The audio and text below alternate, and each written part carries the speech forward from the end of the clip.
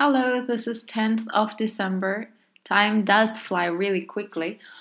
Before I head to Malaga, I wanted to cover really quick, really easy two aspects of Turkish language. One is that I've been thinking since I'm adjusting my teaching Turkish to a very humble, with a very humble goal, and that is to familiarize you not more than anything.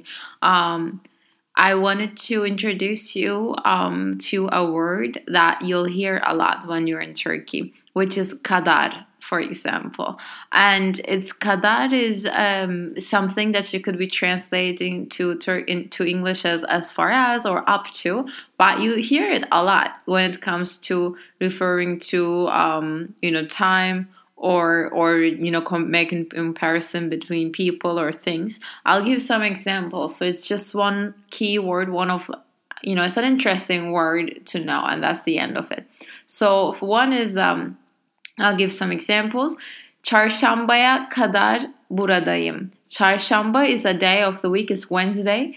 Kadar is as far as, up to. Burası, şurası. I think, Lasara, you know this word a lot, like burada, here. So buradayım, I'm here, but in this case it's referring to I'll be here. So if somebody's saying, kadar buradayım çarşamba, they are trying to say I'm here or I'll be here until Wednesday.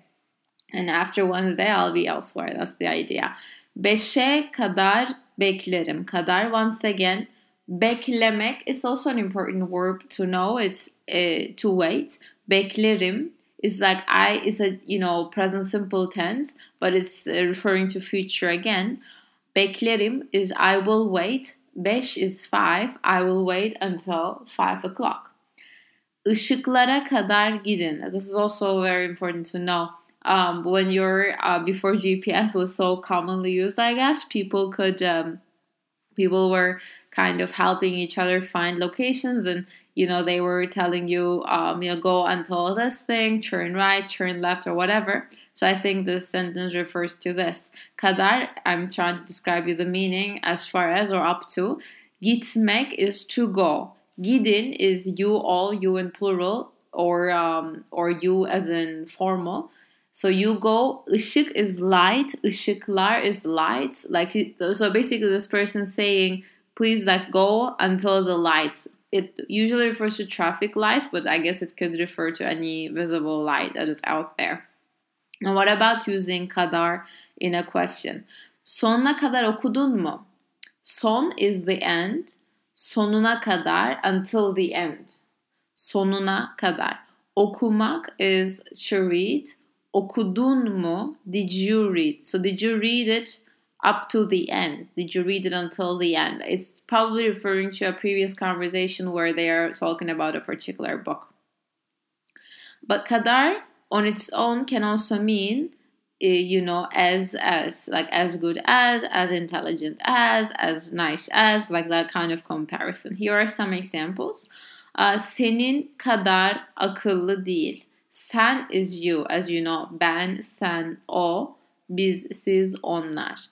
Akıllı, akıl is intelligence as a general concept. Akıllı is intelligent. And in this case, you can call someone akıllı, that person intelligent.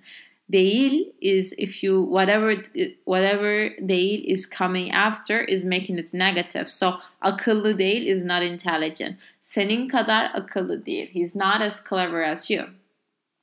Aslan kadar kuvvetliyim. Aslan is a lion. Kadar is whatever. So you know that aslan kadar, and in here we're gonna have a comparison between a lion and whatever else based on a certain quality, and the quality is coming up later. Kuvvet is strength. Kuvvetli is strong. Kuvvetliyim is I am strong. So here what are we saying? Aslan kadar kuvvetliyim. I'm as strong as a lion. This person saying that he or she is very strong. Meltem, Didem kadar güzel. Meltem, as you know, is a relatively common Turkish female name. Didem as well. So saying that Meltem, Didem kadar güzel. You know, güzel is very used. It's very frequently used. It's beautiful. So Meltem is as beautiful as Didem is what they're saying. And lastly, onlar kadar zengin olmak istemiyorum. Zengin is rich. Zengin olmak is to be rich. And if somebody's saying onlar kadar zengin olmak istemiyorum, I don't want to be as rich as them. So this was the first section of using kadar. I think it's a very helpful thing to know. And since you love to learn vocabulary, here are some words. I recommend that you take time to read them, to spell them out, to write them, to practice them. It's very helpful. Baş is head. When you say I have headache, you say başım ağrıyor. Göz is eye. Burun is nose. Ağız is mouth. Boyun is neck. Until I do this program, I didn't realize burun and boyun can, you could be confused about them. But burun, once again, is nose and boyun is neck. Göğüs is chest. Göbek is barriga, is the, the belly. Bacak is leg. Ayak is foot. El is hand. Kulak is ear. Kol is arm. Sırt is back. Like my back hurts is sırtım ağrıyor. Popo, I think you would know that is your bottom. Parmak is finger. So this is it for now. Very quick, very easy. I hope it's helpful. See you next time.